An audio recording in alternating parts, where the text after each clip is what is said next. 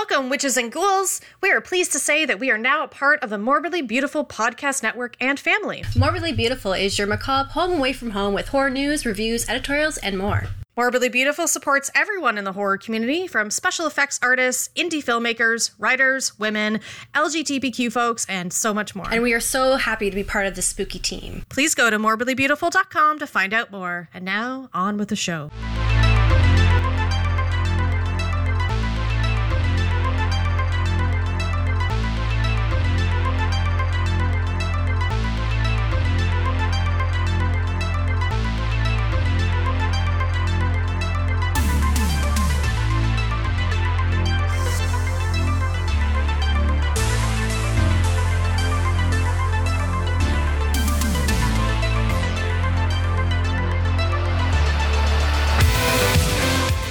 Welcome to I Spit on Your Podcast, a monthly horror podcast brought to you by the Spincers of Horror. This is the time once a month where Jess puts down her bloody knitting needles and I step away from the TV to discuss horror movies and sometimes other horror mediums with thoughtful analysis, research, and passion. On this episode, we are visiting the 1960s gothic horror with a spotlight on Barbara Steele, with the films Black Sunday and The Long Hair of Death. The themes we'll be focusing on in this episode is the duality of women, good versus evil. So pick your poison and listen on, if you dare. Come. Kiss me. My lips will transform you. So, Jess, why did we choose these films and why did we choose this decade and this theme? I know it's a decade that I am interested in to actually explore more, and I think you and I both discussed that this is kind of like a weak point in our horror background, because I do watch films from the 1960s, because I just realized I watch a lot of Vincent Price, and he was... I watched all his films. It's my weak point. It is, yes, sorry. It is more your weak point, but I also feel like it's kind of a weak point for me in the sense that, especially with Italian Gothic horror and Barbara Steele herself, I know she was in A Pit in the Pendulum with Vincent Price, but it wasn't until like a couple years ago that I actually watched Black Sunday and actually explored more of her career in the horror genre outside of Vincent Price and Christopher Lee and Peter Cushing, like all of those guys of the time. So yeah, and I think it's just fun to gravitate to a different decade and kind of like look at that little niche area of horror in there. For sure. And she, being Barbara Steele, has done a variety of these dual roles. So we could have chosen a lot of different films. So I guess just four. There's four of them. Yeah. But of course, we like to do a little bit of like popular film and then a more obscure film to kind of tie everything together. So we chose The Long Hair of Death, which is a very grim name. Yeah. So let's start this podcast off with a little bit of a spotlight on Barbara Steele. She's a highly trained actress from the British cinema.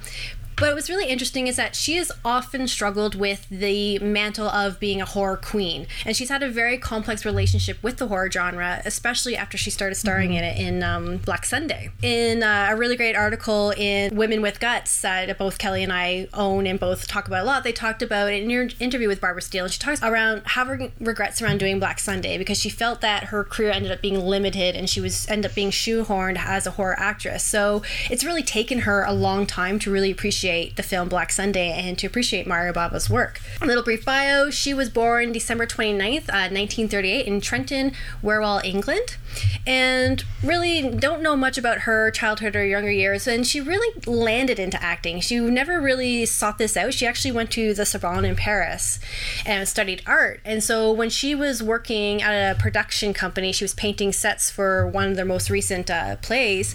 She ended up in a role for the play because the lead actress ended up getting sick, and so she was the understudy, and she ended up being scouted by Rank Organization, and this is where she kind of started her acting career, and she just kind of landed into it. And a lot of times it was because she was gorgeous, a very glamorous woman. Yes, and I remember reading that she actually, because she was painting sets, that she actually wanted to be a painter, she wanted to be an artist and not an actress, which is a form of art, of course. Yes. But more of the like hand to paper type artist. So I think that's really interesting. And as far as I could tell in my research, she didn't really stay within that kind of like artist world role, like she did continue being an actress. Yeah, she said it kind of fell upon her and then she just went with it. And you know what I find really unfortunate and very common with her feelings about the horror genre is like many superstars of cinema aren't the most embracing of, let's say, their horror roots. And I find that sad because so many big name actors and actresses have made their start in horror. And it's just like a wonderful either, you know, stepping stone or something to just introduce them into film. So I find it just really unfortunate that she didn't really take to it because, yeah, she was pretty fantastic now that I've seen a couple of her movies. So I think it's kind of a shame. Yeah, I completely agree. And so that kind of brings us back to how she started in the horror genre. And she was recruited by Mario Bava when he saw a picture of her in a magazine. And he's like, this is my actress for, well, originally what's called The Mask of Satan. Now we know it as Black Sunday. And during her time working on Black Sunday, she became a sensation. She's the only woman from the 1960s to have the same cinematic career as horror legends of Vincent Price, Peter Cushing, Christopher Lee, Bela Lugosi, and she's actually considered Britain's first lady of horror due to all her work in Italian horror films and with Roger Corman. And I think one of the reasons why she was so prominent in the horror genre is because they call it her piercing gaze and dark look. Because as we're going to get into today, she's often played a lot of roles of the innocent virgin and then all of a sudden the most vicious witch you'll ever run into. She plays both roles very, very well, which is not at the same time, but in the same film, and not many women have done that. So really neat. It is really interesting too, and she's gotten to work with some legends. She got to work with Mario Bava, Roger Corman. She even worked with Lucio Fulci, worked on his film. She worked with David Cronenberg when she played in Shivers or They Came Within. She plays the friend of the lead actress. She was also in Joe Dante's classic Piranha in 1974. She plays the scientist, and it was great because I remember watching it in the beginning of the pandemic with one of my partners, and I was like, oh my gosh, it's Barbara Steele. And he's like, who is that? I'm like, oh, we need to fix this. I've seen that movie, and okay, no, I haven't seen Shivers, but I don't remember her in it whatsoever, but I also haven't seen it in probably like 20 years. So it was great for me to like just look more into her career and see some more of her movies. What's her performance like in Shivers?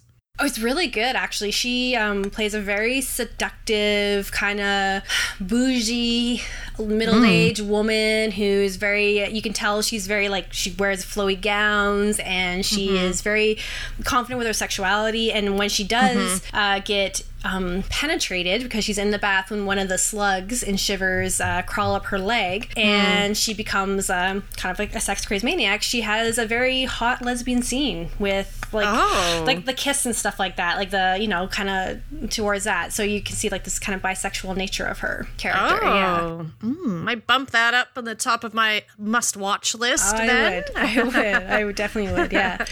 But yeah, so she's had an interesting career. So like in the 60s and 70s, this was the most prolific time for her work in the horror genre, and she did the odd thriller comedy. And then in the 80s and 90s, she kind of took a break away from movies, and she actually went on to be a TV producer, and she had a part to play in The Winds of War and War of Remembrance.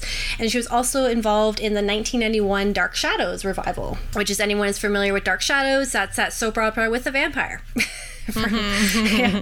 And then we saw her come back later in the 2000s with minor roles in movies called Her Morbid Desires, The Boneyard Collection, The Butterfly Room, Lost River. I haven't seen these films. That she, you know, she comes in and out, and she also obviously still goes to conventions and times when people are showing Black Sunday, and she still has those weird feelings of like, I don't understand why people love this film, but okay, like this is why. And I think, like I said, it's because she was typecasted because of her looks, and because she has a very iconic look. And I think obviously we'll get into this talking about the film's Black Sunday. Like, there's so many images in that movie that are just iconic, and you just know when you see that, you're like, that's Black Sunday, Barbara Steele. There was in one of the interviews that I was reading a couple of interesting little tidbits. One when they started just wanting, well, of course, it's kind of like a horror magazine or just overall, because yes, she's played some iconic roles and she has made her mark in the horror genre in her career. So everybody always wants to talk about and bring up those films. So when they did bring it up, she said,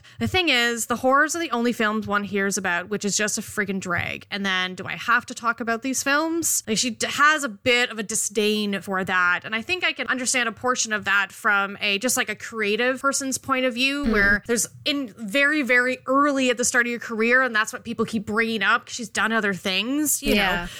I feel like some actors will embrace and just understand that those films are important to a lot of people and just fully embrace it and understand and then just enjoy that. And then there'll be people that kind of have more of her attitude about it, which like I think I can see and understand both sides, but I really like when people can just embrace it. People love those films. Either you don't get it, just embrace it and just have fun with it because they're really fun movies and horror is fun. Yeah, exactly. And then there's this other aspect of it that I really, really liked. So with regards to horror films, she said, a lot of taste, minimal melodrama. There's always far too much screaming, too much noise in routine horror films, and far too little sex. Weird, isn't it? But there's very little sex in these films, except suppressed sex. Oh, okay. I thought that was interesting. Definitely in those old films of during a much more repressed era. But you find not a lot of enjoyment of sex in horror films because it's there as more of like a plot device for death. And then she goes on to say essentially that like a lot of filmmakers and people watching films confuse vulgarity with eroticism. And she said, I think sex has its own context. Nothing is all sex or all anything. Sex is its own threat, its own violence, its own poetry. It's entirely personal. But it is always more difficult to find somebody you'd like to wake up with than somebody you'd like to make love to. And I thought that was a very poignant, wonderful portion of the interview. Just like really well said that if there's sex, like, they mixing up something that's sensual and erotic with, crass pornographic sex. And they just think like, oh yeah, that's sensual. That's erotic. Yeah. It's like, no, that's just banging.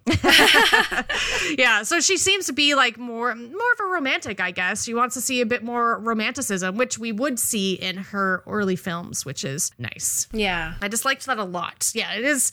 It's much more challenging to find somebody that you want to wake up with the next morning than to kick them out the night before and go to bed alone. Yeah, it's true. Yeah. Can relate to that. Yes, we can. We can relate to that. So much. So I feel like Barbara Steele and I kind of just like became friends in a way. I get kind of where you're coming from. Barbara Steele's dual roles were The Long Hair of Death, Black Sunday, An Angel for Satan, and Nightmare Castle. We almost did An Angel for Satan, but we thought that The Long Hair of Death, it's a similar film in certain ways to Black Sunday. So I felt like they paired really well together.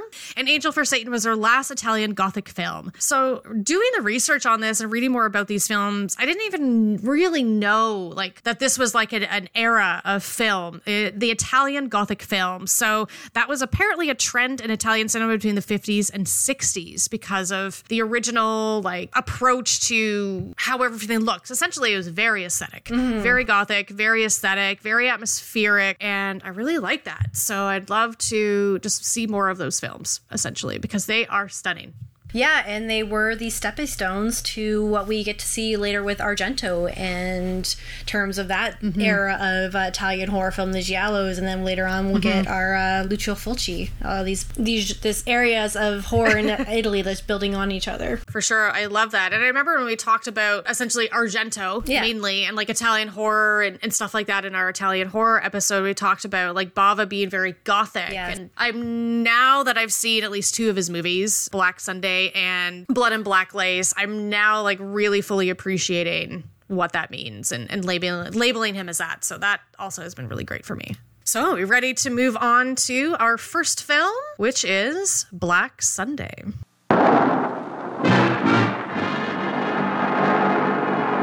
Not since Dracula stalked the earth has the world known so terrifying a day or night. It is I who renounce you. And in the name of Satan, I place a curse upon you.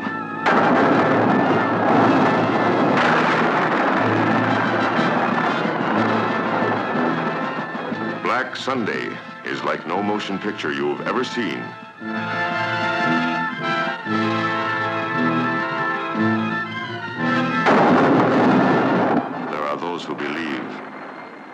those who do not.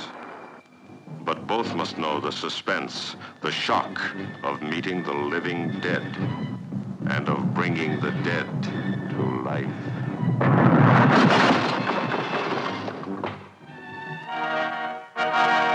Look into my eyes. Embrace me. You will die, but I can bring you pleasures mortals cannot know.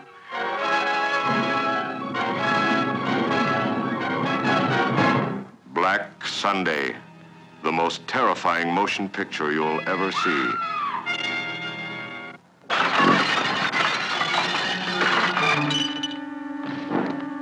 Satan, wearing strange robes and fighting with all the furies of Hades, arouses the countryside to a frenzy of black terror.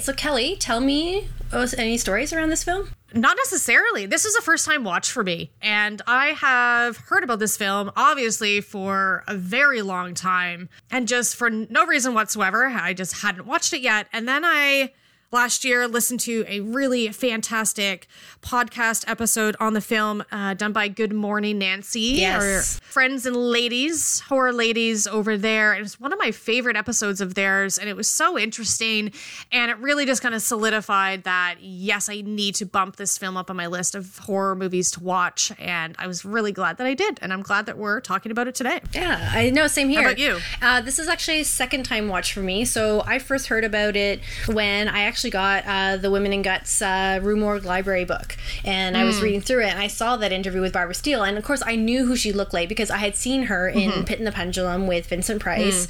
You know, she does have that very iconic look, so I was like, oh, I don't know much about her, so read that, and I'm like, now I must see this film, and somehow I got a hold of it, or I borrowed it from someone. I ended up watching it. No, sorry. It's when I first subscribed to Tubi TV. Tubi TV, thank you.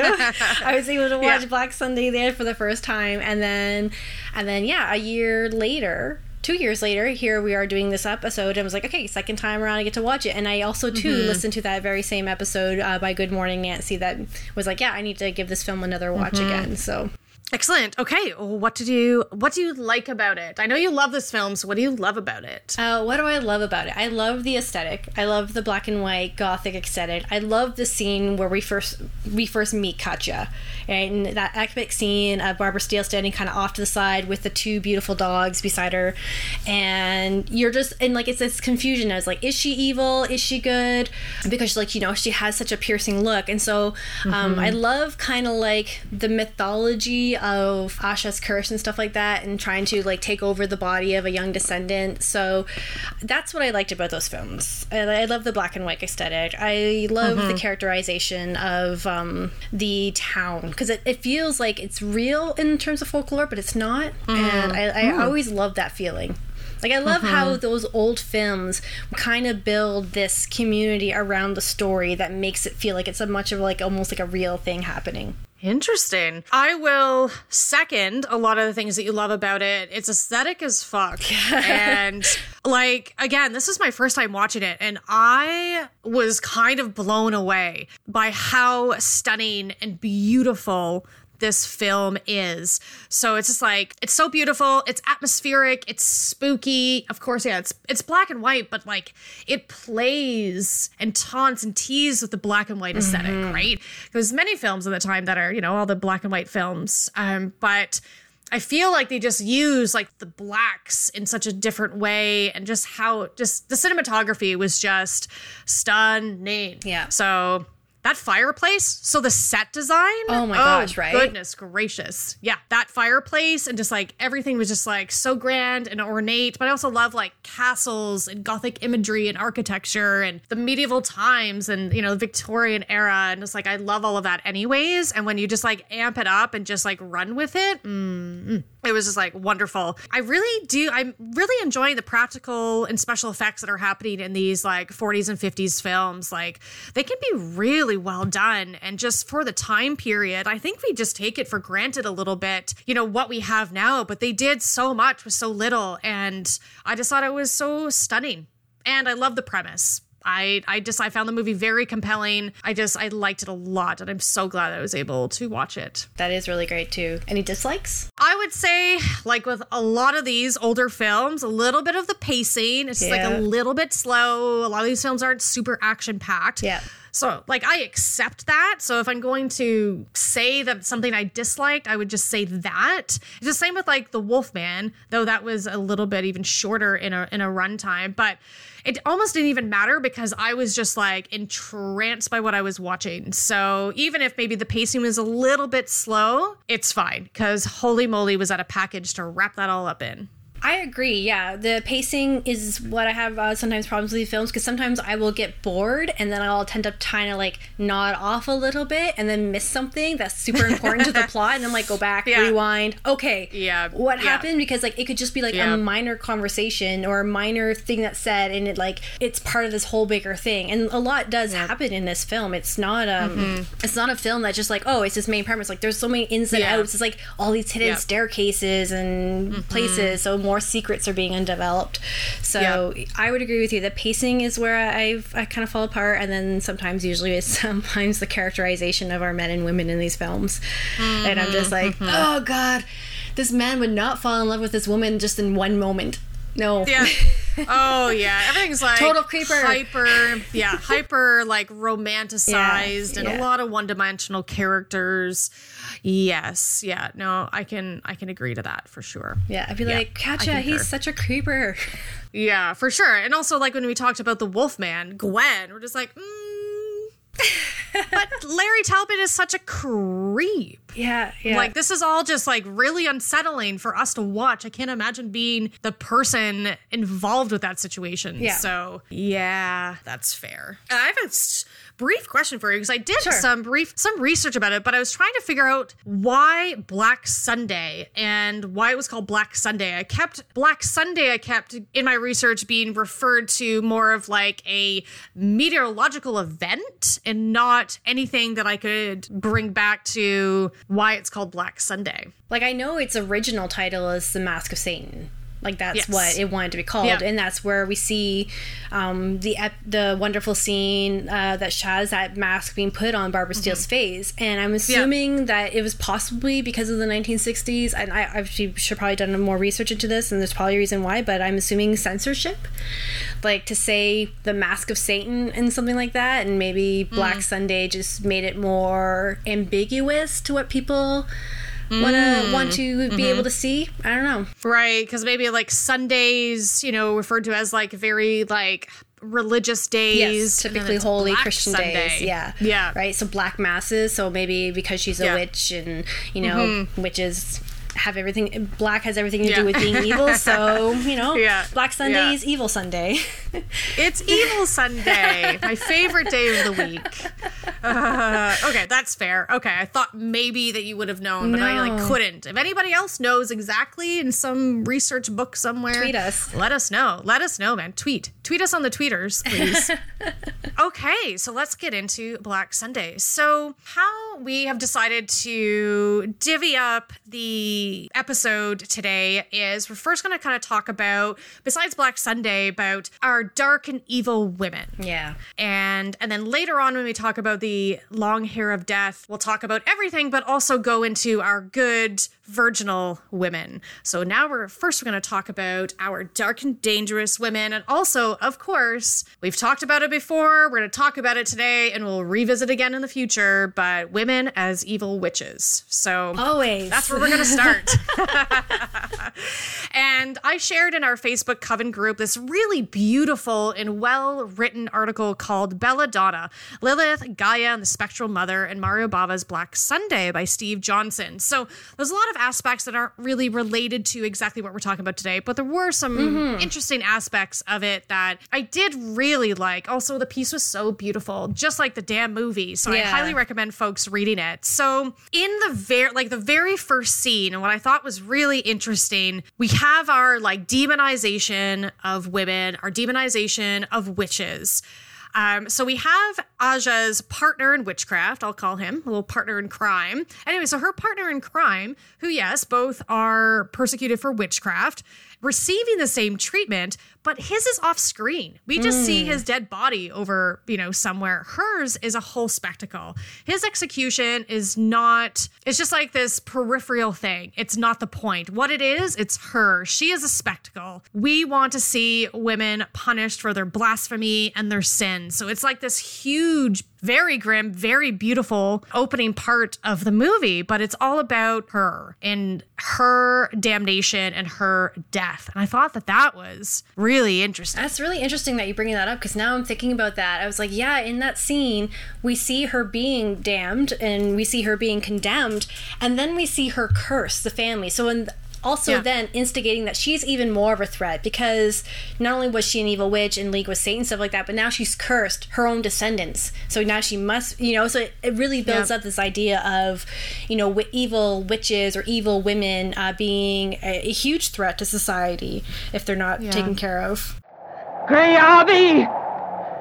It's I who repudiate you, and in the name of Satan I place a curse upon you. Go ahead. Tie me down to the stake, but you will never escape my hunger, nor that of Satan! The unchained elements of the powers of darkness are lying in ambush. Beware, Greyabi.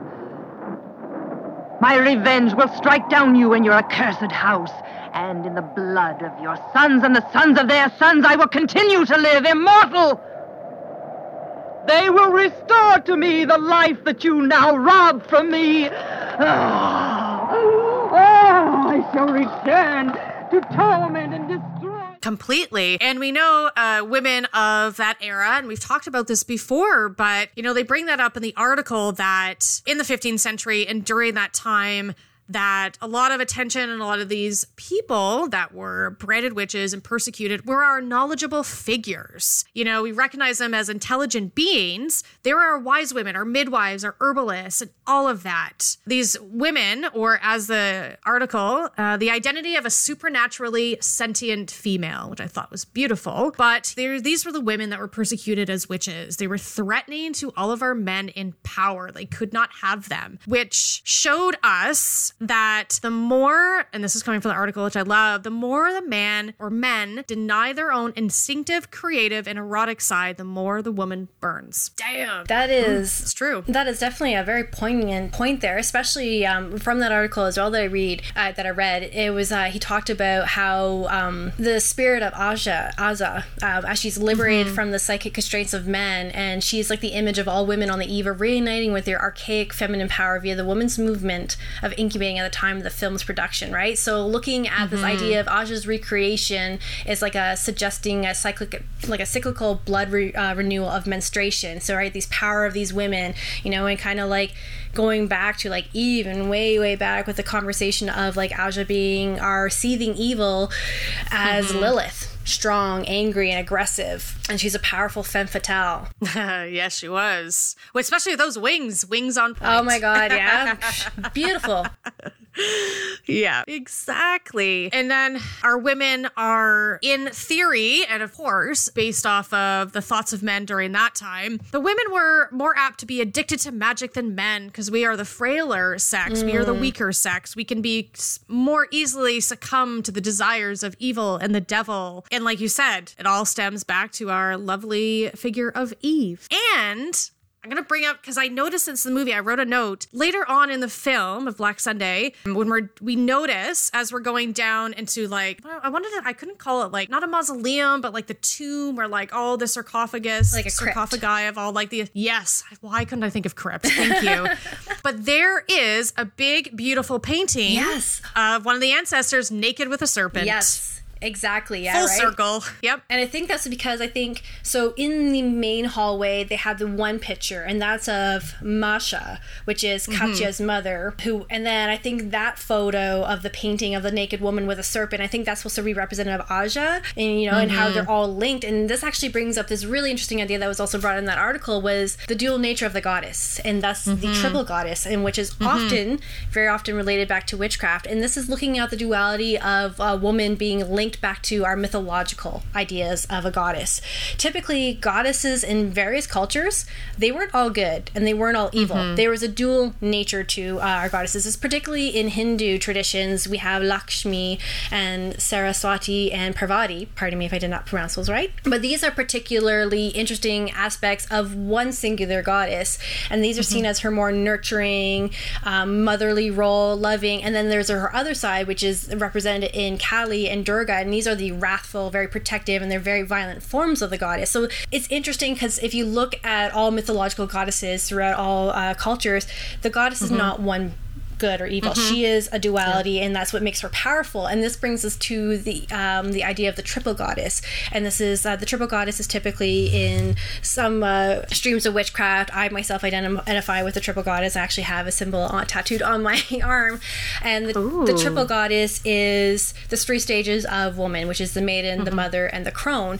And we see that represented in Black Sunday. It's really a lot of subtext to it, but you see that in Katya, she's the maiden, Masha's the mother, and Asha is the crone. And all these women embodied in the one actress of Barbara Steele. And so you see when Katya's absorbing Asha's wild feminine energy, which is essential to not only her developing her own personality, but also being a reintegration of this energy into the male world and bringing it to the doctors, and then to be able to, talk against the patriarchal church and the insular masculine psyche that was in this article.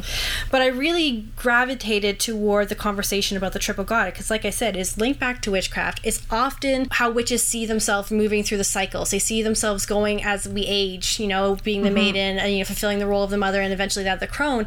Often, typically too, when this imagery is seen as well, it's in parallel with the word witch. We're also seen as both like a whore, and in terms, this is how women are supposed to be policed in this way. They create this if you're a maiden, if you're frugal with your sexuality, you're termed a whore, and then thus you're a witch, and thus you're a threat to men's power, and thus you use curses, and then you end up punishing them, and that's how you end the threats. And that's where we get the evil image of a witch in Aja, because she's powerful and she claims she's like, I'm a witch. There's nothing different. This is who I am as a woman. And that idea of the triple goddess is interesting, like the duality of women, but that it's just, we just have to embrace all aspects of our life, all aspects of personality to form one person. And, when we see in these old films and we see in the witchcraft, we just take this one aspect out of us and you're like, let's just hyper exaggerate this and make us really terrible. So then, this is what you could potentially be, or have snippets of it inside you,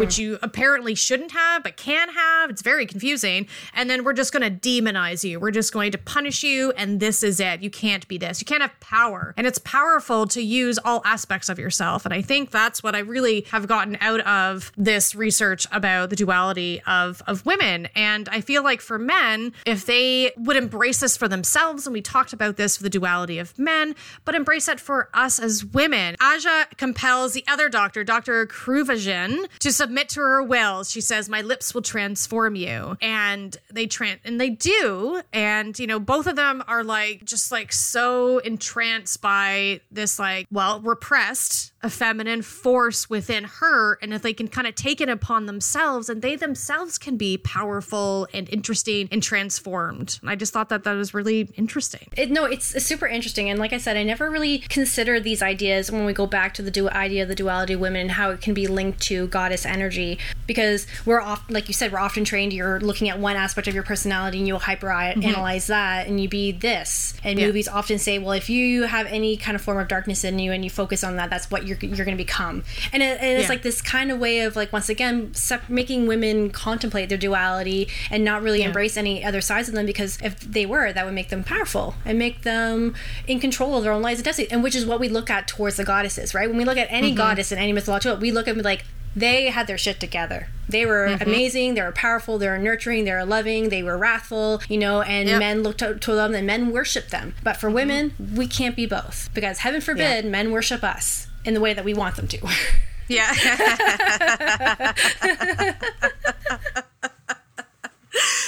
Yeah, so, and then we go to near the end of the movie where there's like that transformation of Katya, but she kind of comes into her own. Like, you can think of it as like transforming into an evil witch, or we can, like you kind of said already, is just like her subconsciously embracing and reconnecting with that lost, magical, spiritual, powerful feminine image that, we lost so many decades or centuries ago because we weren't allowed to have that. So around the time when this movie came out, so starting to kind of gain some agency and power within our own lives, 40s and 50s, 60s. And then we also kind of a boom in seeing a whole bunch of witch-based films, some positive, some negative, some really good at showing the historical aspects of witchcraft and feminine energy and stuff like that. So it was really neat. There's a lot, like you said, there's tons to this movie, and there's so much to it. It's text and subtext.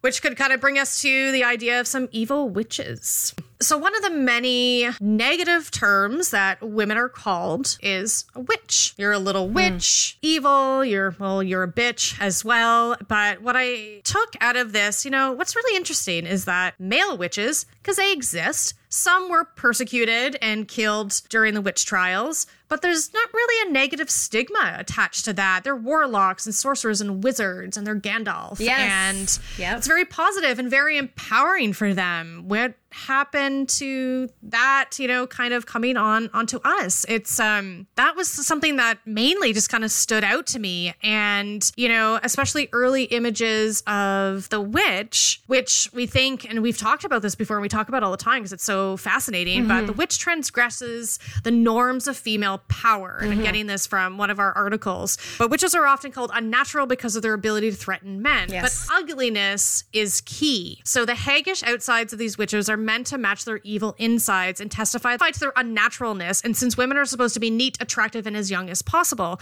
And so we can see that in The Long Hair of Death and in Black Sundays. In The Long Hair of Death, the mother, the witch, I don't remember her name, and she's not the most attractive. Like, she's kind of like downtrodden and dirty, and her hair is a mess.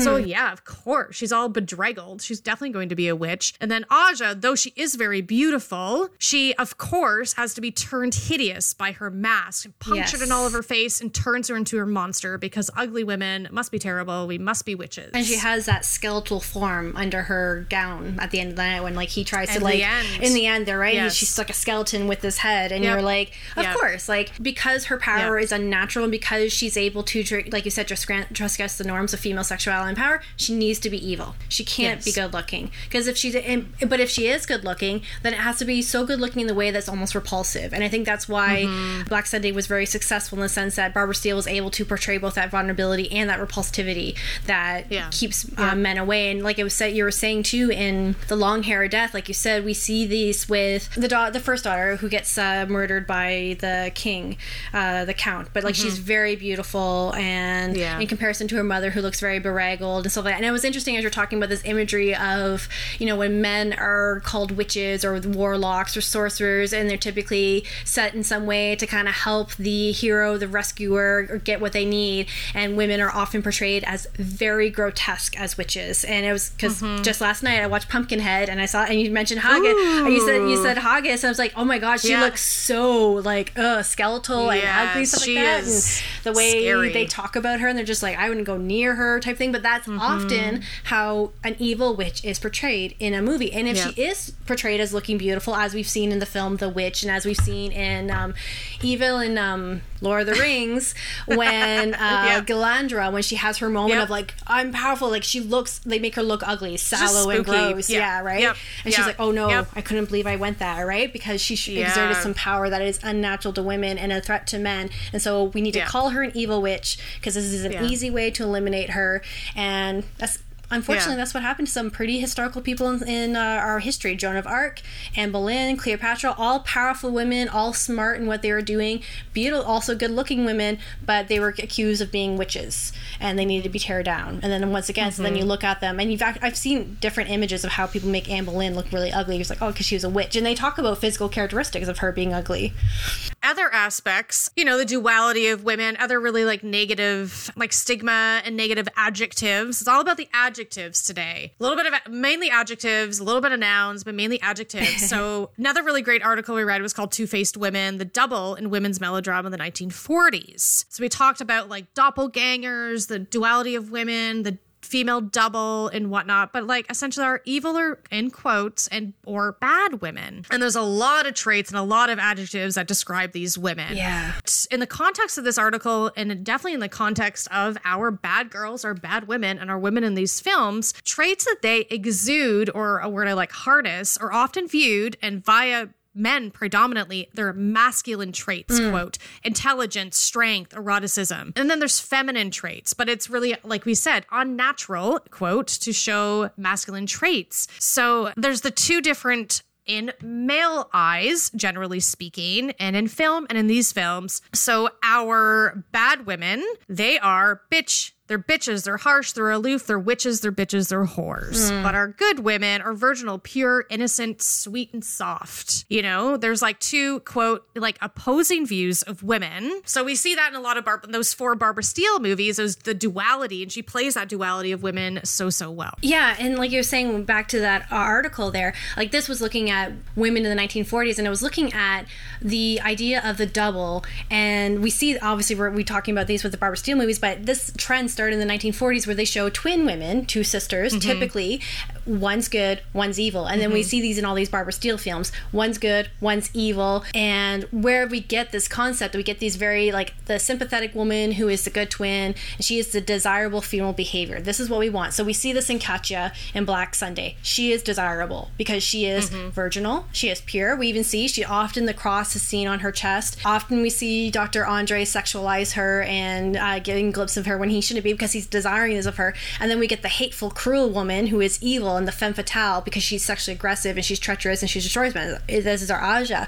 But what was really interesting, this idea that came from this article, like, and all these adjectives that Kelly was talking about, saintly versus, the immoral one, is that often these films are not necessarily about the duality in the female psyche, but this is the broader cultural conception of women. So this is not how women see themselves. This is how men see women.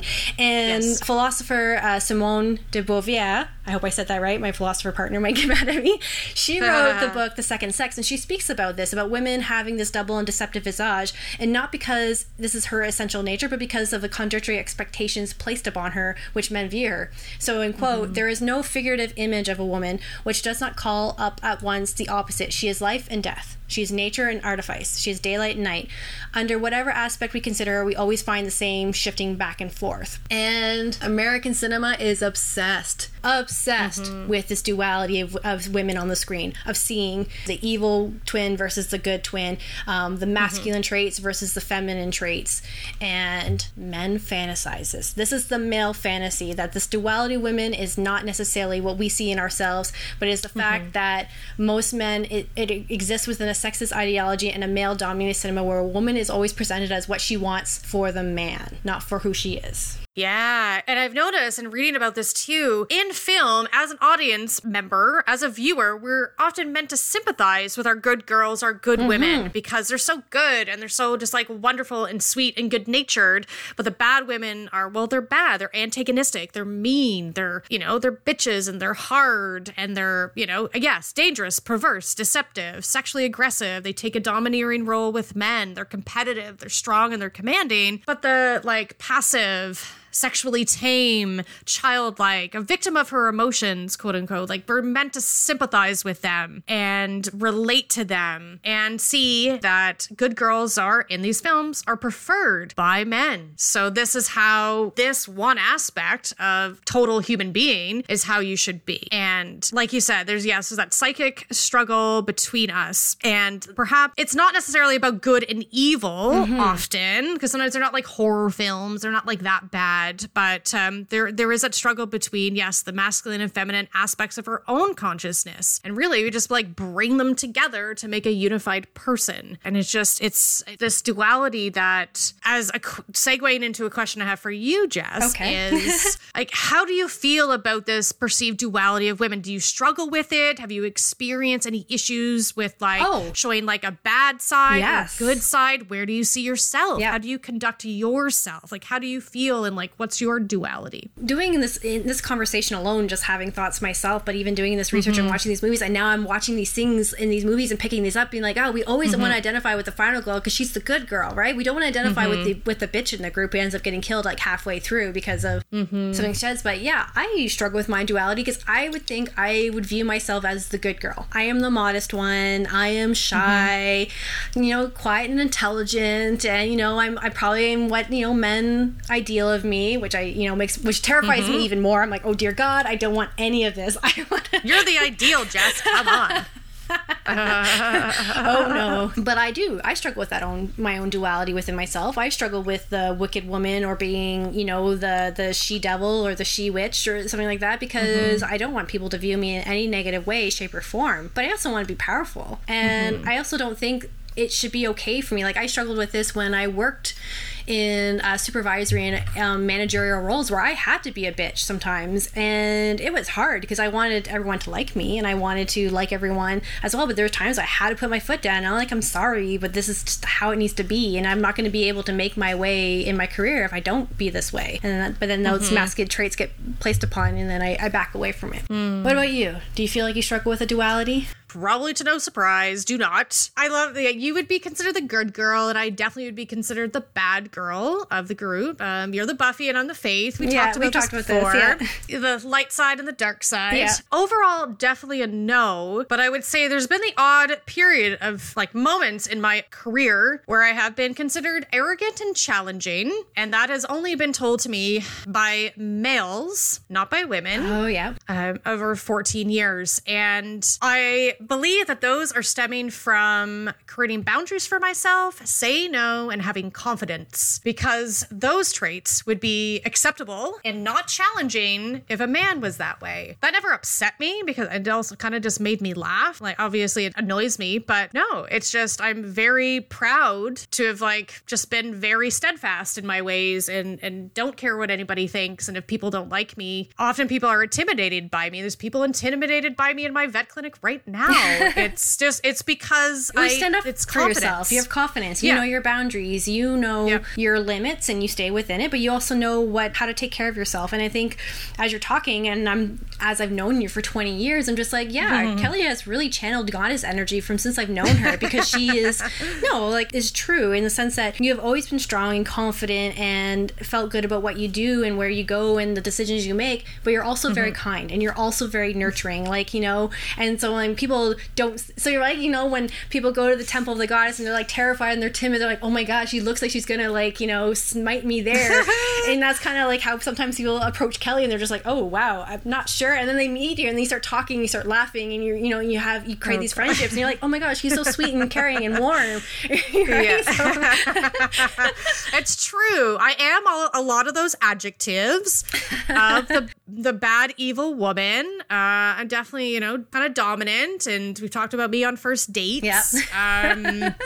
There's a lot like right up front, but it's funny. Somebody that I do work with currently, when she first met me, she was just like, she was kind of afraid to get to know me, but also it comes down to when you see me outside of my scrubs and see me in like my everyday wear, or when we're like going out together, it's very different than me at work, which is like, I'm in scrubs, I'm not really wearing any makeup, and like I'm dressed down per se, and then like we go out and it's a staff party and I'm drinking and like laughing, and she'd realize that like I'm just such a goof, and I'm just like you're like a young boy sometimes in person. Pretty much. I have a 12-year-old 12-year-old boy's sense of humor. And yeah, I get goo goo gaga over cats and stuff like that. So yeah, so I don't struggle with it. I know that that is a thing that I think is unfortunate that women do struggle with. Like, yes, in like, let's say a career kind of aspect, it's like, how do you present yourself, you know, versus how you're actually going to act. So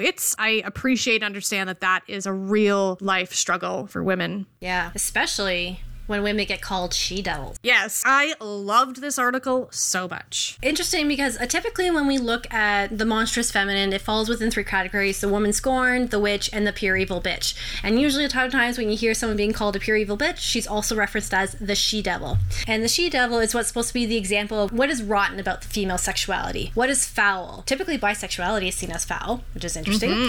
So deviant. Yeah, the she-devil, she is often devious, and she corrupts, and she's even deadlier than a man. And then usually the question is she even really a woman? What are your thoughts around that? Oh, well, and I brought up the article is The Myth of the She-Devil and Why We Judge Female Criminals More Harshly. This was interesting, yeah. It was so interesting and fell right in line with what we're talking about today. Because when you think about it, it says, there has been a tendency in fighting the women's corner for feminists to go into denial about women's capacity for cruelty and wickedness. But there are women who commit crimes as terrible as any committed by men. They just happen to be the outliers. So, which brings me to, I'll bring up Eileen Wuornos, which is a pretty prolific serial killer, because there are some women that feel like essentially like she just didn't essentially do anything wrong, and that like it was all in self-defense. And like I haven't looked into it like that closely, but there are, like, I just saw recently a t-shirt that had Eileen Wuornos on it when it said "Believe Women." And I struggle with that because she killed a lot of men. She is a murderer, and I'm sure that sometimes, and what started her whole killing spree was an act of self-defense. Yeah. And when you see interviews with Eileen Wuornos later on, she's not mentally well. Yeah. And she spouts a lot about conspiracy theories and tinfoil hats and like aliens and people listening to her all the time. But sometimes women, we are still human, and we can legitimately be bad and like actually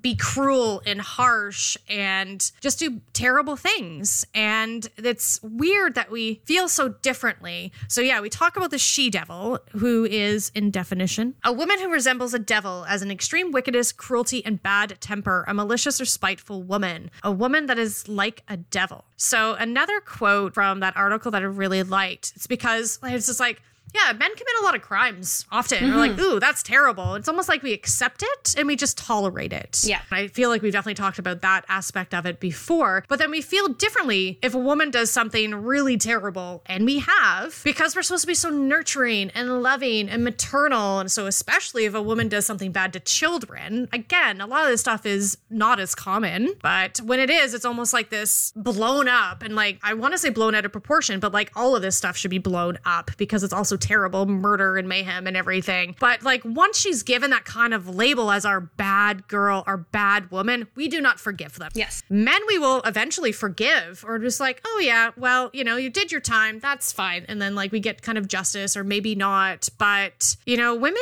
in history have done a lot of terrible things in concentration camps. Yep. There's women performing terrorist actions in Syria and Iraq. And in this article, they said, terror is a man, but wickedness is a woman, which is very different. Terror is a state of intense or overwhelming fear. Yes. Men provide that often. I feel like. Yes. They are terrifying and they dominate and they instill fear in a lot of women and a lot of people. Yes. Whereas the definition of wicked is morally very bad. Yes. So if a man does something bad, they're just like promoting fear and instilling fear. But if we do something bad, we are actually like morally terrible. Yeah, we're like either we're seen as like cold or calculating, or we were ruthless, and that there was something something deeply disturbing about women within us if we are led to the point of committing murder. Because typically women who have killed, it usually starts with in the home. It's usually a family member,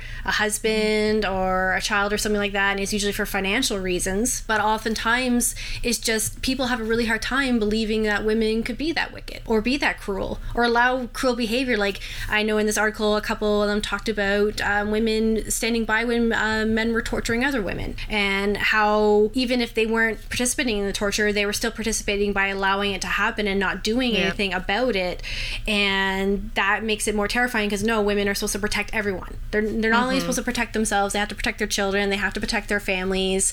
And when a woman fails to do that, then she is labeled as something evil, like she is evil. Right? Totally and evil. There is and no redemption. There is no redemption for him. Yeah, supposed to have those expectations for men. You know, just thinking about it now, Karla Homolka, who did enabled and did some really terrible shit. She did her time. Our justice system is supposed to work, quote unquote. But she paid her dues, so to speak, and then she's going on and living, the rest of her life. And people are just like, no, like everything is unforgivable. Yeah. And like she is not allowed to learn from her crimes or that's it. Like, that's just the end of you. You can't be anything else. If you were not a nurturing, soft, submissive woman, you are nothing. Yeah, essentially. You violated your basic nature, and so there's something unnatural about you, and will always be something unnatural about you, and there's no way fixing you. And it's interesting because, to bring this back to Black Sunday, Asha is not only declared a witch, she is also a vampiric witch. So her humanity is also taken away from her. So she is not only she has no humanity, she has no soul, she has no conscience. So she is so evil that she had to be murdered by her own family, but also at the same time too that she curses them, curses her whole family for 200 years. So she has to be evil. There's nothing natural about Asha from the very get-go to the movie to the very end, because of her wickedness, because of her cruelty, because we've had her humanity taken away from her. And this is often what happens in a lot of these horror films too, with these really evil women. In some way, shape, or form, their humanity is stripped away from them through some kind of transformation. They're inhuman. And a little note on going back to criminals. So let's say a woman does commit a crime, a pretty terrible crime. Sometimes they cry in the courtroom and sometimes they do not. And if they show remorse, because they are human, if they do show remorse, that's met with skepticism. There's like, that's probably fake. That's fake. But let's say a man showed remorse and he cried.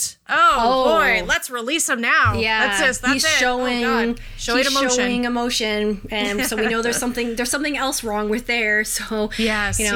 And then of course a lot of that too. If a woman is up on for criminal charges, so that they want to believe that she's insane. There's the only way that she could have done this is because she is insane, because she snapped in some way, shape, or form. So we need to find some kind of evidence that has her mental stability was faltering at the time, because women are not supposed to be killers. They're supposed to be the victims of the killers, not the other way around. Oh, yes. We have to be victims. Can't be in charge of our own story. All right, we ready to get into our pure women? Okay, and now we're going to talk about our next film, The Long Hair of Death. The Long Hair of Death. Our story takes place at the end of the 15th century, a time when the powers of darkness were at their strongest, and man lived in fear of the unknown. A time when witch burning was a common occurrence, a public spectacle. The Long Hair of Death.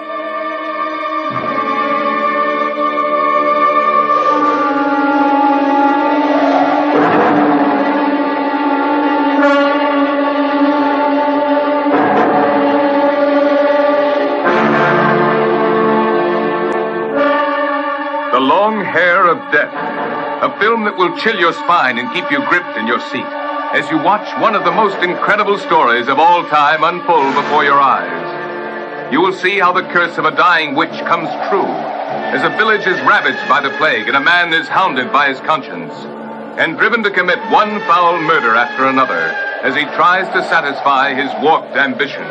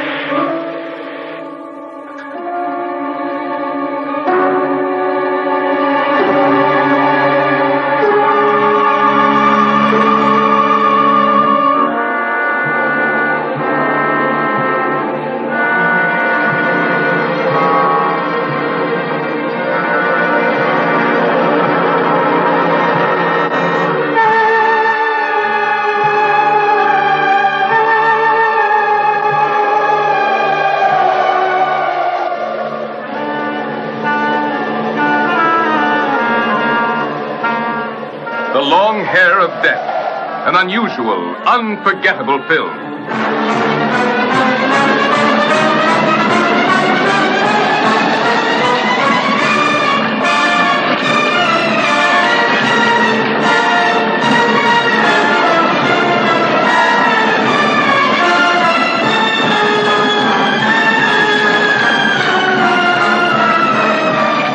Do not miss The Long Hair of Death.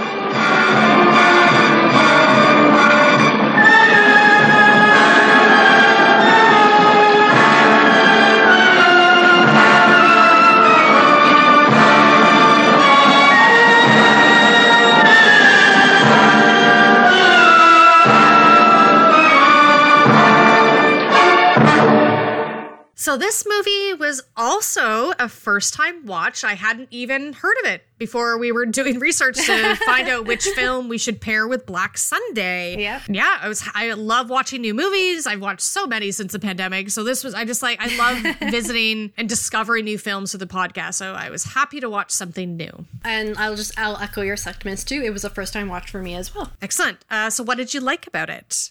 What did I like about this film? I liked, once again, the gothic atmosphere of the film, as always. I love the set. I love that they actually filmed outside in actual castles and stuff like that. So that made it really neat. I also really liked the story and elements of it and how it was actually a little more complex than I originally had intended it. And also, too, I was also going to be like, what does the long hair of death mean? I don't see any long hair. And then, of course, at the end, it explains it. Like, okay, that's cool. I like what you did here. But I definitely enjoyed it. I also enjoyed the representations of Barbara Steele. So, yeah, her characters were kind of one-dimensional, but she was able to play her character of Mary, who, you know, ends up being the seductress, the innocent one, but also eventually the seductress, and then you end up finding out it was all a plot the whole time for the film. So I thought that was really interesting as well. So I liked this film. I did. There were obviously elements of it that I found problematic or bothered me, but I think it's just because it added to the film in the sense of the story and the plot. Yeah, I agree. It was much more compelling than I thought going into it would be. And not that I want to like generalize about films of the era, but sometimes they're just not that interesting, or at least like fun to watch and entertaining, I guess the word I'm looking for. But yeah, it was a pretty Italian Gothic film. Yes, very nice to watch. I did really like the story a lot. Side note, explain to me the long hair of death, because I think I blinked and then like missed that part of that explanation. Oh, because of when Kurt gets killed and he's placed in that statue that is made from all the peasants' hair. The hair. Because they to say thank you for not dying in in the witch's plague, they all cut off the hair, which is seen as a thing of vanity. And yes, and they put it all creepily on that creepy thing. It was disgusting. And then burned just covered in human hair. Right. Okay. Yes. Yes. You know what? I did notice that. I don't know why I forgot. Anyways, yes. So I also did enjoy this film. Not as like visually striking as Black Sunday, though I don't know what is, but I did like it. My one and only dislike, which might be what your dislike is how awful the men are. Oh my God. Like, so they're terrible. Explicitly terrible. Oh my God. Whoa. Yes. Not expecting how blatantly awful the blatant sexual assault and rape and like power dynamics and the dominance and like gross. And Kurt is the worst. He's probably out of all the movies that I've watched, he's one of my like least favorite, but like the worst. Yes. Like one of the worst men I have ever witnessed in a horror film. At first he's being like a creeper, following Elizabeth around, but then he's like, I'm gonna make you my wife, and then she does have to marry him, and then he essentially rapes her on their wedding night. I was like, oh my God. Like, wait, this guy is the worst. He is trash. So like I know it like added to like our revenge plot of the film and everything, so like I get it, but it's hard to watch. Reality, and you just know that, like, especially the women of that time, it's just like that's just what you had to fall in line. Like Lisbeth never likes him and just like goes with the flow with it. But like, what else is she gonna do? That family kind of like adopted her into it, and she was an orphan because her mother was the witch that was killed, right? Yeah. So what is she gonna do? Again, she is one of our main good women in this movie. She just like couldn't have anything to say for herself. Like she wasn't able to have any kind of power. You're mine, whether you like it or not. You're drunk.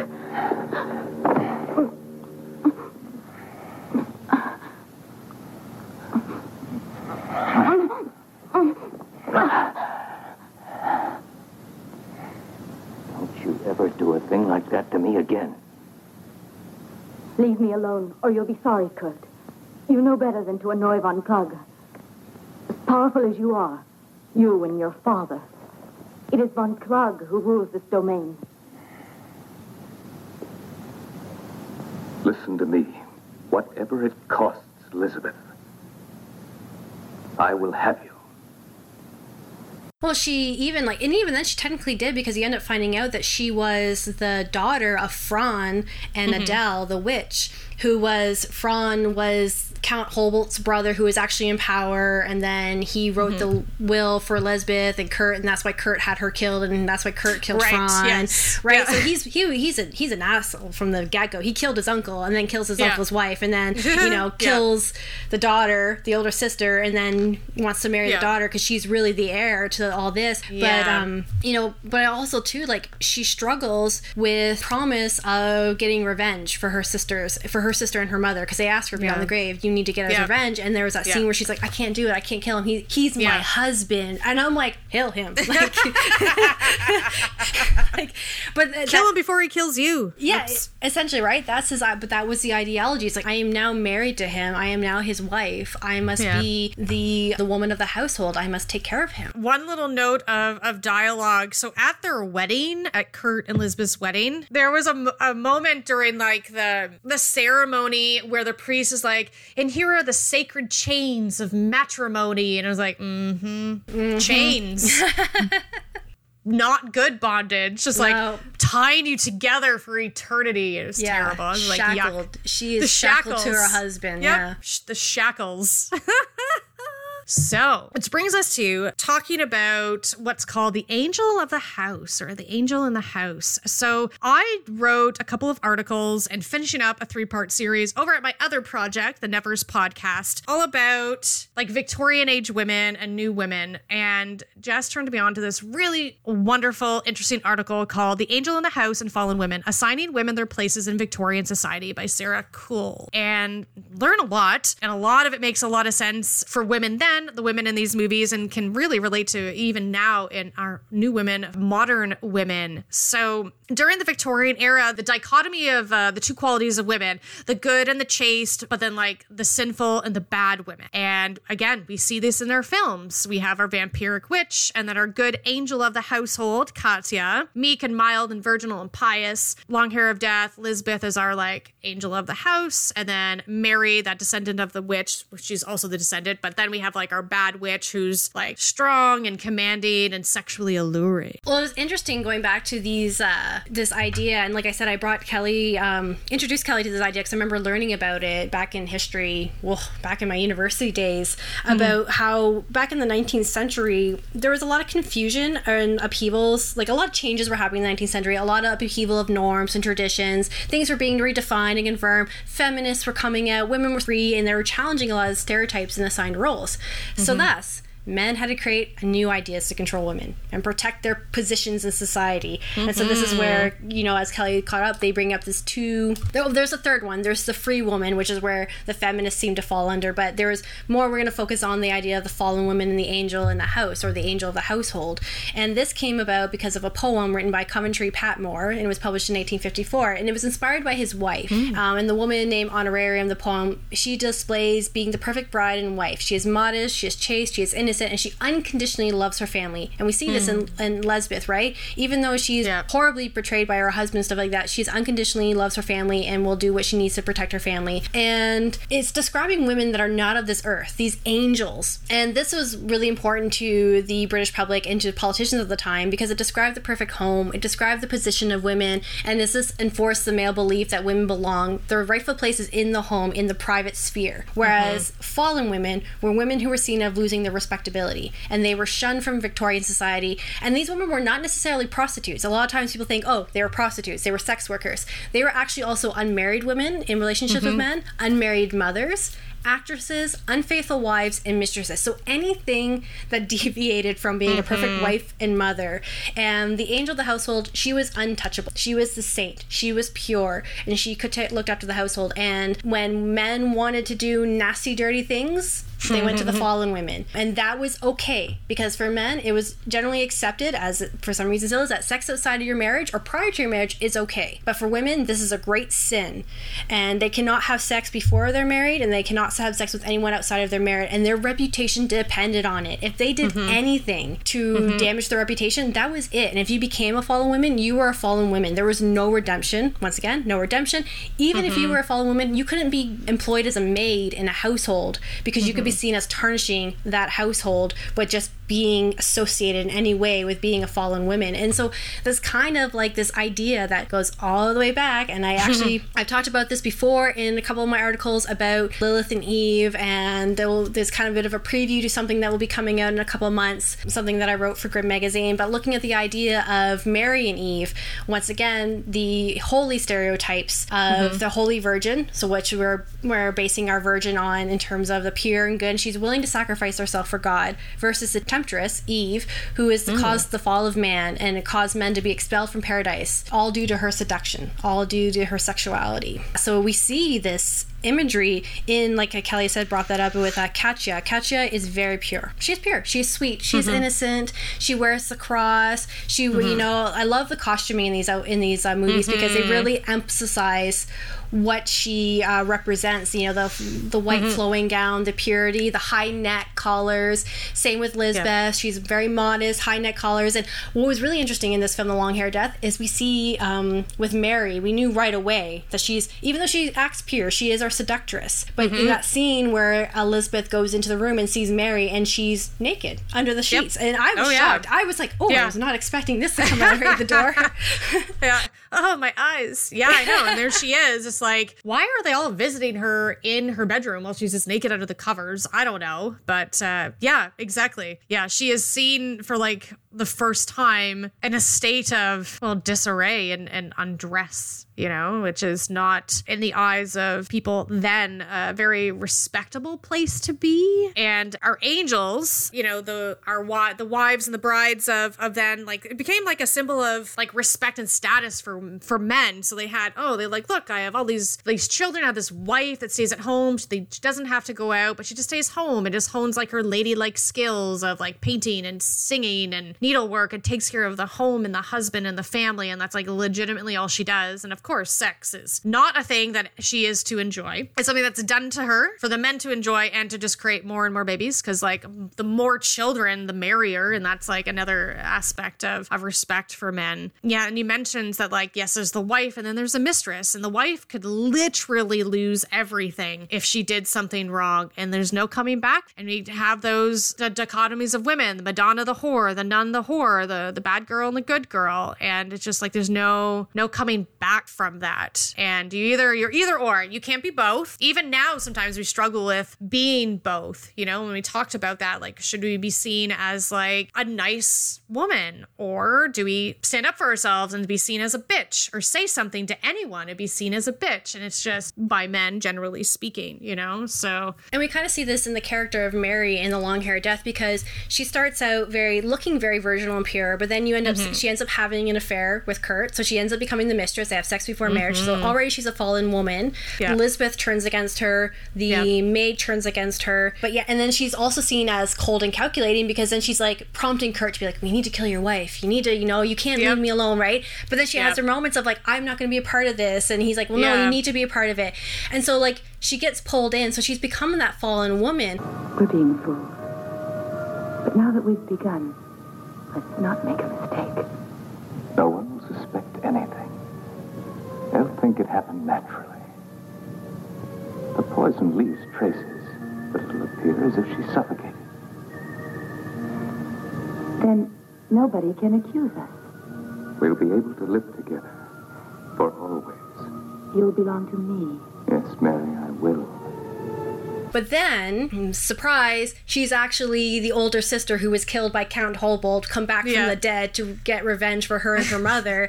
But so she's evil because she's dead. She's now a spectral demon that is haunting Kurt and led Lisbeth astray. Because even though Lisbeth, she talked about how she couldn't do it, and it ends up being her sister coming back from the dead to do it for her. This body here is yours, Elizabeth. I put it there myself. That's my body. Just can often reinstate life. But it's not like that with Elizabeth, as she is not yet dead. Now, do you understand, Kurt? This was planned by us to vindicate our mother. I am Helen Karnstein, daughter of Adele, who was burned at the stake. Elizabeth is my sister. And you thought you had killed her. You went to the extreme. Murder. All for the sake of possessing me. It's a pity that you did everything for a body that's dead. Well, Kurt, look at that body. Look well at the body that is really me. And it was, at the end, Lisbeth who lights the fire to see Kurt dead, but you can kind of see that she's having this internal struggle with it at the same time, too. Yeah. But in a way, it was able to protect herself by killing her husband, because she did have status, because he ended up finding out that she was the heir, and actually everyone always asking, like, Lisbeth, she actually has more power than her husband, Kurt. And we don't realize that. Well, we do realize that as we're watching it. She actually has more power. She has more authority in this household than he does. And then you mentioned the New Woman. So New Woman, is this like other subset of women during that time, that kind of this new category that kind of came out of that like very confining, restraining competition even between women. Because like what one has, maybe the other one wants, and like grass is always greener. But they wanted to be redefined, like just wanted more for themselves, obviously, because that is, we talk about the box of like, you have to fit here, and if you don't fit here, then you are bad. So those labels, we wanted more labels for ourselves. So our new women kind of just like went on in society to just like get different roles, have more for their lives, like just more diverse lifestyles, diverse type of women. And we have come far. And this article was really interesting. I bolded this. And she said that though we have come really far, there's labels like stay-at-home mom, working mom, or career woman are still being used as defining descriptions for women. So it's like, you are a stay-at-home mom. Also still defining us within our relationships with men. You stay at home. Oh, well, you're a mom, but you work. You're a working mom. Oh, but you're a career woman. And I know what that label is like, because that's been me my entire life. But career women are usually single or at least unmarried. And it's just like, again, still defining us. Living in apartments, not owning a house. Like, Exactly. Still kind of loosely putting us within those little labels within a label. Like, you're a working mom, but you just like have a little bit of this. You have a little bit of fallen woman, but also a little bit of this angel in you, you know? Yeah. And speaking of mothers, not that we're going to get into too much of motherhood, because that's not why we're here, but it's, we're talking about the domesticated woman. When you're domesticated, quote unquote, so to speak, you're a wife and a mother. So you care for your children, you're going to supervise, defer to your husband, you're going to be dutiful, you're religious, you're going to be modest, charitable, selfless. God forbid you do something for yourself and be seen as totally selfish, like if you don't want kids, God forbid. And you have to be sensitive to the needs of others. But what was really interesting about this one little article that we read was, and I bolded this because I thought it was really great, there was a manual that was released in 1673. Again, all this time where they're like really trying to put us in our place. It said, the female conduct is discussed under the categories of virgin, wife, widow. Okay. Maiden, mother, crone. Essentially, defining adult women according to the relationships with men, and proffering general prescriptive advice about submissive female behavior. But so again, like, you're a virgin, we've talked about virgins, you're a wife or you're a widow. And in that, mother should be in that, but also in that category, there's still a bit of, especially during that time, there would be, again, a categorization of us in relation to our relationship with men. But, virgin until your life is completely changed by having sex with a man, but then you're a wife and your life completely changes again because you've now married and now you fit in this box. Oh, and now you're a widow. Your husband has died. God forbid, you know? And like, we're just like, we're these things. We're a virgin, we're a wife, we're a widow, or we're a mother, which you could throw into that. And like, good women are good mothers, right? We kind of know that, we do everything good, but bad women are bad mothers, or we're not mothers at all. Well, it's interesting because when you're talking about that, I was thinking about in the film, the scene between Katya and Andres when they're in the garden together, and she's talking about the sadness that she has, of this emptiness in her life. And he keeps like emphasizing to her, being like, he's not saying it full out, but he's saying like, your life isn't empty. I'm in your life now.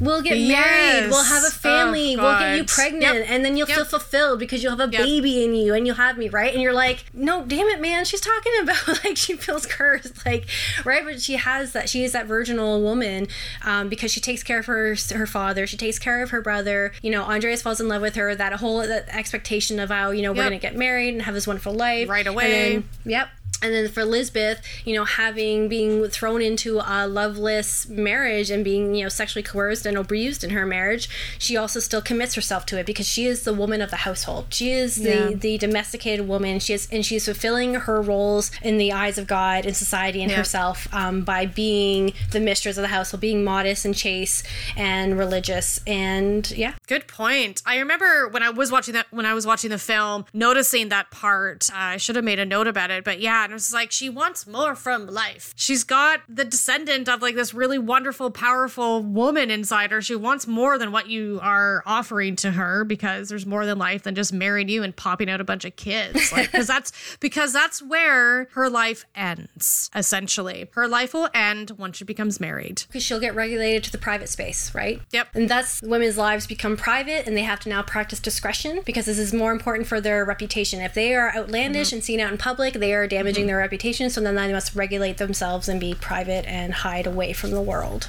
which was interesting because I know we talk about that, we're going to talk a little bit about this, but this whole fetishization of the innocent and innocent women. In the 19th century, there was a lot of artwork symbolizing or sexualizing shy women in their bodies and body language and the clothes that women wear, and seeing shy women as very appealing to men because she is modest and because, you know, everything about her is hidden, so it makes the man feel more sexually attracted to her because he must dominate her. He must have this virtuous woman and have her mysteries and absorb them and take them in. And it also indicates how faithful she will be to him because she'll never be a threat to him because she's not a sexually independent woman. It's those sexually independent women that are not seen appealing to men because she is dangerous to him. Yeah, just another era where women were trying to gain more, just a better, bigger, more diverse life for themselves. And okay, now we're going to have this like run of artwork that we're all going to look at to say, nope, you know what? Nope, let's just reel you back in a little bit. And like, this is really attractive to men. So maybe don't act like, you know, you want it all type of thing. And don't be out there sleeping around because we remember being submissive and demure and shy is attractive. So don't forget that. We can't. How dare we even ever begin to forget that that's how we should be? Well, even then, sometimes you think of the coin of phrase when women are getting dressed up and so that, and you sometimes hear like, oh, don't show everything, honey. Gotta save some little mystery for those men, right?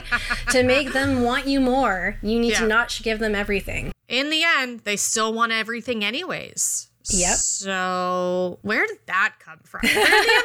We also were told that, well, you know what? Those teenage boys, they just want you for one thing. I was like, but like that just doesn't matter what I wear. They're still thinking about what's underneath because that's what matters. Our poor innocent women, right? There are virginal women that they live a fine line because you can't stay in that position for very long. At some point, you're going to have sex and you're no longer going to be seen as pure. And that's why men have these weird fantasies of virgins. Refer back to our episode on teeth about where we can get into our virginity and the appeal of that. And now we've arrived at Spencer's Final Thoughts, this time over a nice warm cup of tea provided by our new sponsor, Brutalities. Since we're spinsters, we obviously love tea. One of our favorite things is to curl up with a movie on a cold, rainy day. Or a good book. Yes, with a hot mug of delicious tea. Brutalities is a company that we discovered at a horror convention and fell in love with. They have a variety of tea blends from black, white, and more. But what really stood out to us was not just how yummy they were, but their spooky names. With Shy the 13th and Children of the Candy Corn,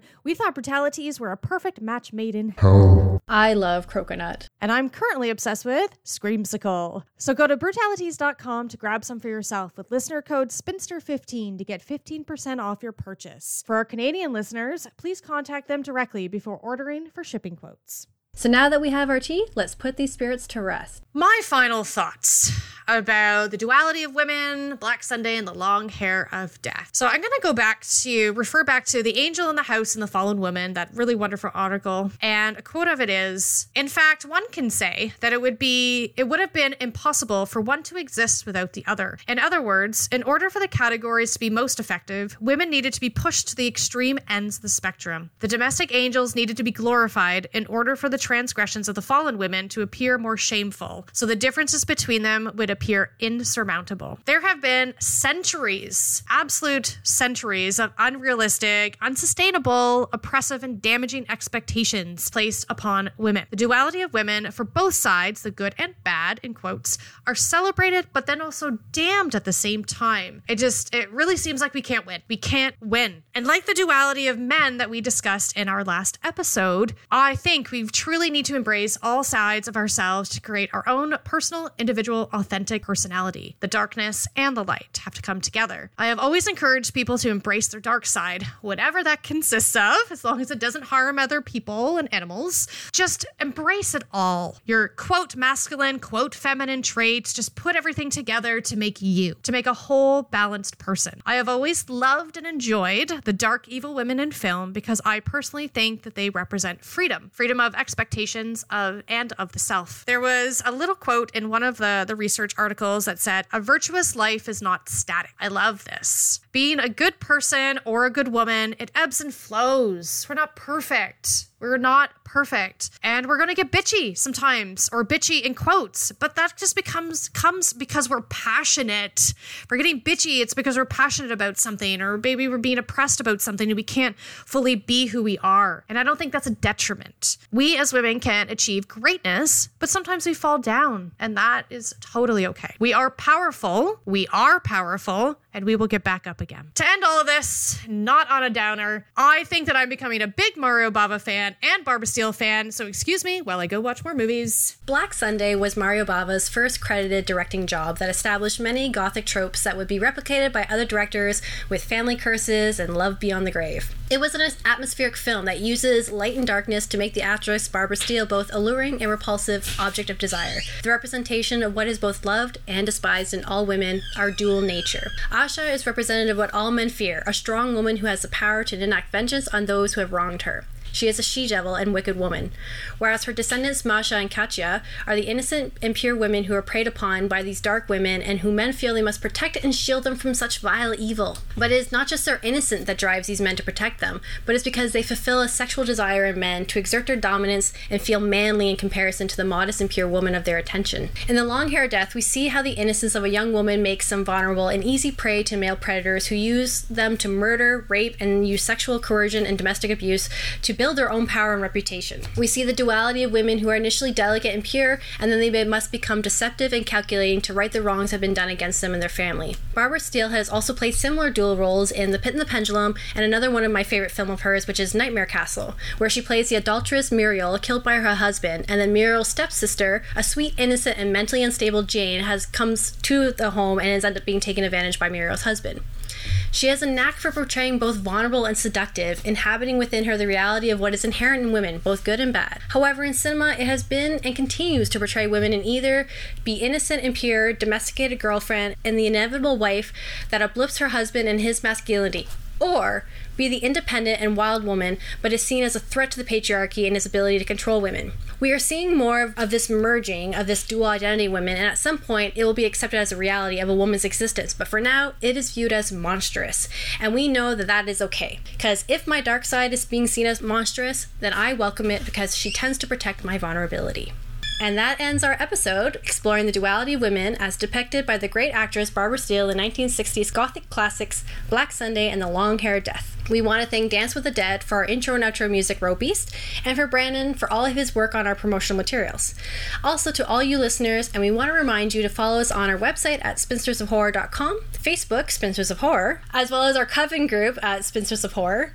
Yes, we're also on Twitter at Horror Spinsters. We're on Instagram at Spinsters of Horror. Please rate and review us on SoundCloud, Stitcher, iTunes, and any podcasting app you listen to us on. We have merch, so please visit TeePublic to purchase our t-shirts and buy stickers from our shop. But also, if you want to click that donation button, we wouldn't say no. Next month, folks, it is an absolute free-for-all. Yeah. You heard it here. But also, something huge is afoot. We are celebrating the 2-year anniversary of The Spinsters of Horror and I Spit on Your podcast. Yay! Oh, shit. So we have a lot of diverse things planned for the month of July to celebrate. But of course, until then, remember, The future of fear is female.